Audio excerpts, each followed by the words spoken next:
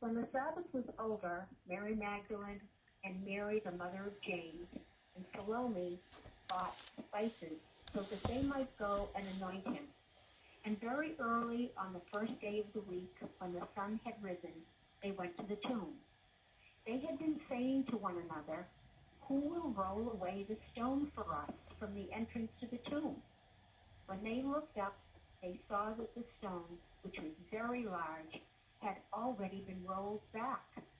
As they entered the tomb, they saw a young man dressed in a white robe, sitting on the right side, and they were alarmed. But he said to them, "Do not be afraid. You are looking for Jesus of Nazareth, who was crucified. He has been raised. He is not here.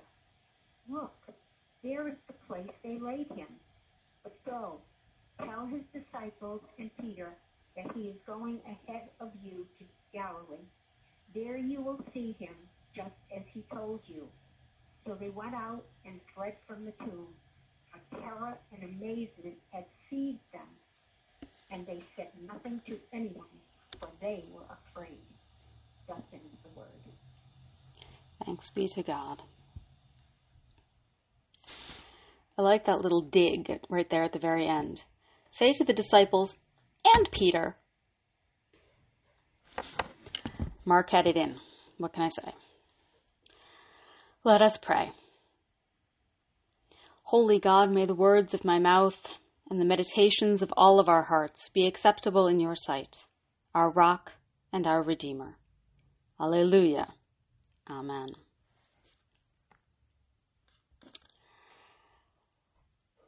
Life's like a movie. Write your own ending. This is it. This is the end of the Gospel of Mark. 16:8, that's it. Some later authors occasionally tried to stick something else on the end to make it make a little bit more sense, to make it a little more comfortable, but the oldest scriptures we have suggest that the Gospel ends right there, with the word afraid, often translated terrified. I wonder, in some ways, if Mark just preempted that line from the Muppet movie that I quoted. Because that sudden ending, that moment where it just, you turn the page looking for more, that ending puts the story in our hands. There's a big difference between a book of history, even a book of nonfiction, just, and a gospel, like Mark's, like Luke's, like any of them. Because where we can put down a book of history and let it be all by itself, the gospel doesn't allow us to keep it at arm's length. The gospel asks something of us in return. Because this isn't just the narration of what the disciples did. This is the mirror that is held up to us as we face our own discipleship. And this ending asks very, very clearly how we ourselves are going to complete the narrative. So what do we know? We know that Jesus went out preaching the kingdom of God all over Galilee, all over Judea, in ways that made some of the powerful people around him more than a little bit uncomfortable. Because the message that Jesus was preaching and teaching threatened the very powers of the world on which they had built their wealth, their status, their very sense of identity. And so those who had power in the world decided that they needed to kill Jesus for saying all of these terribly, terribly dangerous things. And those who had power in the world gained the complicity of those who might have been followers of Jesus, but who felt betrayed because he didn't end up being who they thought he was going to be. He wasn't the Messiah they were looking for. We know that Jesus allowed the crucifixion to play out over the course of the week that he was in Jerusalem. Not, of course, because God requires a blood sacrifice and terms of atonement. Please get that idea out of your heads. But because what happened to Jesus in that moment holds up a mirror that he hoped would enable us to see the sinfulness of human systems, the idolatry of power that humanity has long held, the willingness to kill rather than risking ourselves for something that might change. And then we get to the very, very end of the gospel. We get to today's lesson, where we find out that all of the ideas that the people of power in this world had, none of it worked. We all thought it was going to. Gotta admit that one. But there's this messenger sitting in this empty tomb. And we find out that the powers of this world are not the strongest powers. That those who thought that they had already won are about to find out that they didn't. Write your own ending.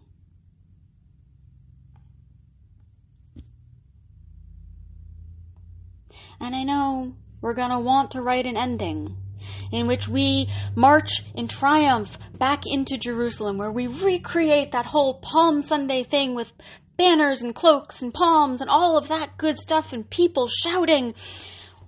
We want to write an ending in which we wouldn't fear to wake everyone in the entire city of Jerusalem at dawn and boast that we were right in the first place, that they hadn't had the final word.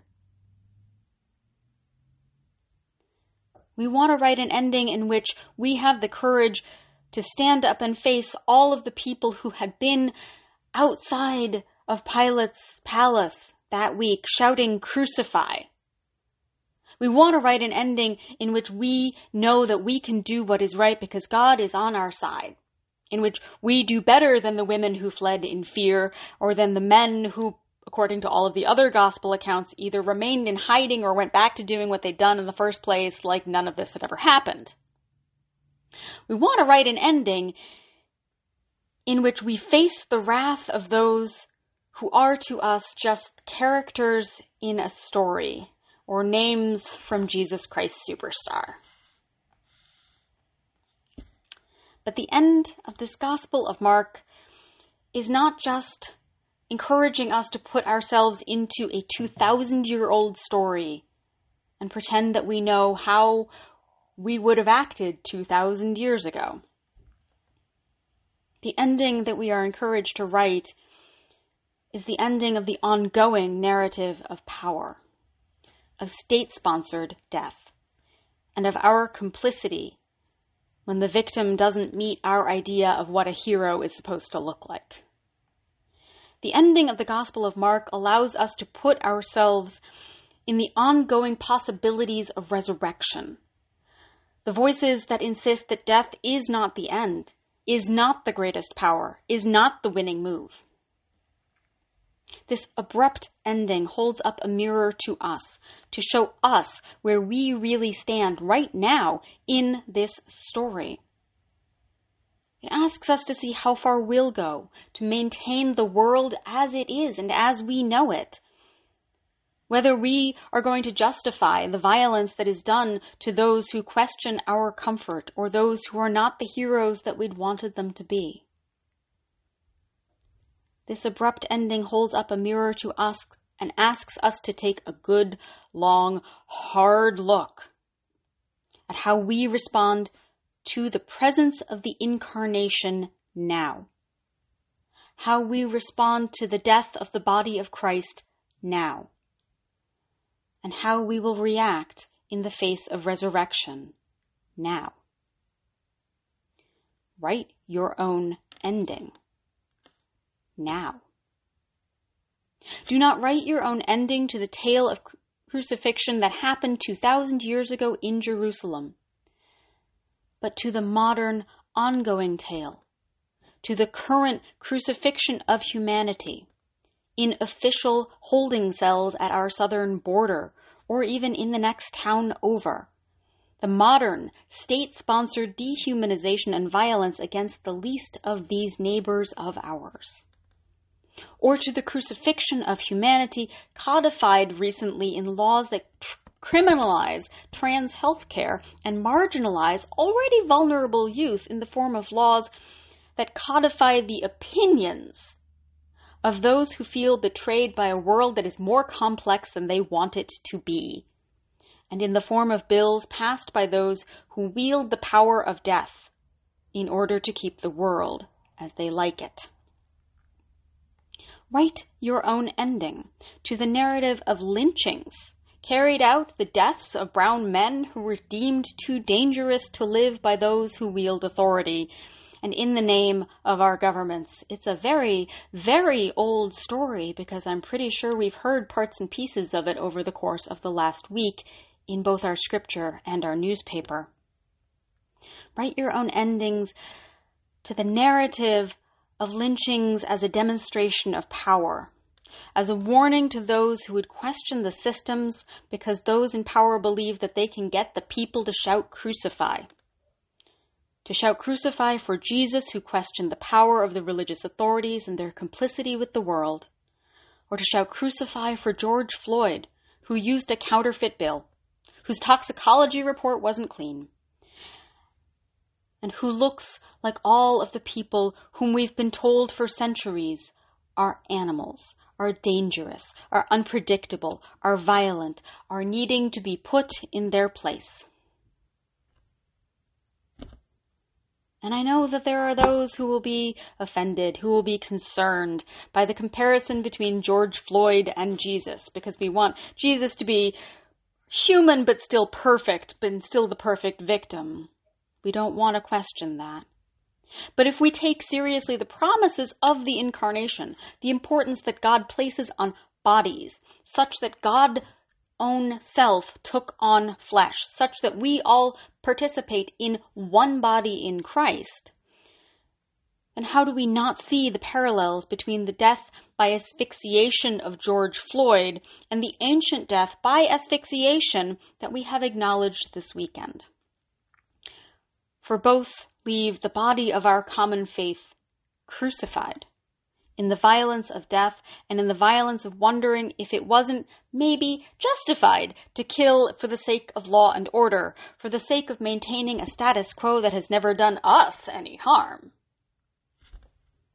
Because if the crucifixion and the resurrection demonstrate the care that our God gives to bodies, real, messy, human, fleshy bodies that we do not ever care for in this world, and which we consider disposable and mere tools to demonstrate our power, then the case of George Floyd is one in which we must hear the evangelist asking us how we will write the ending.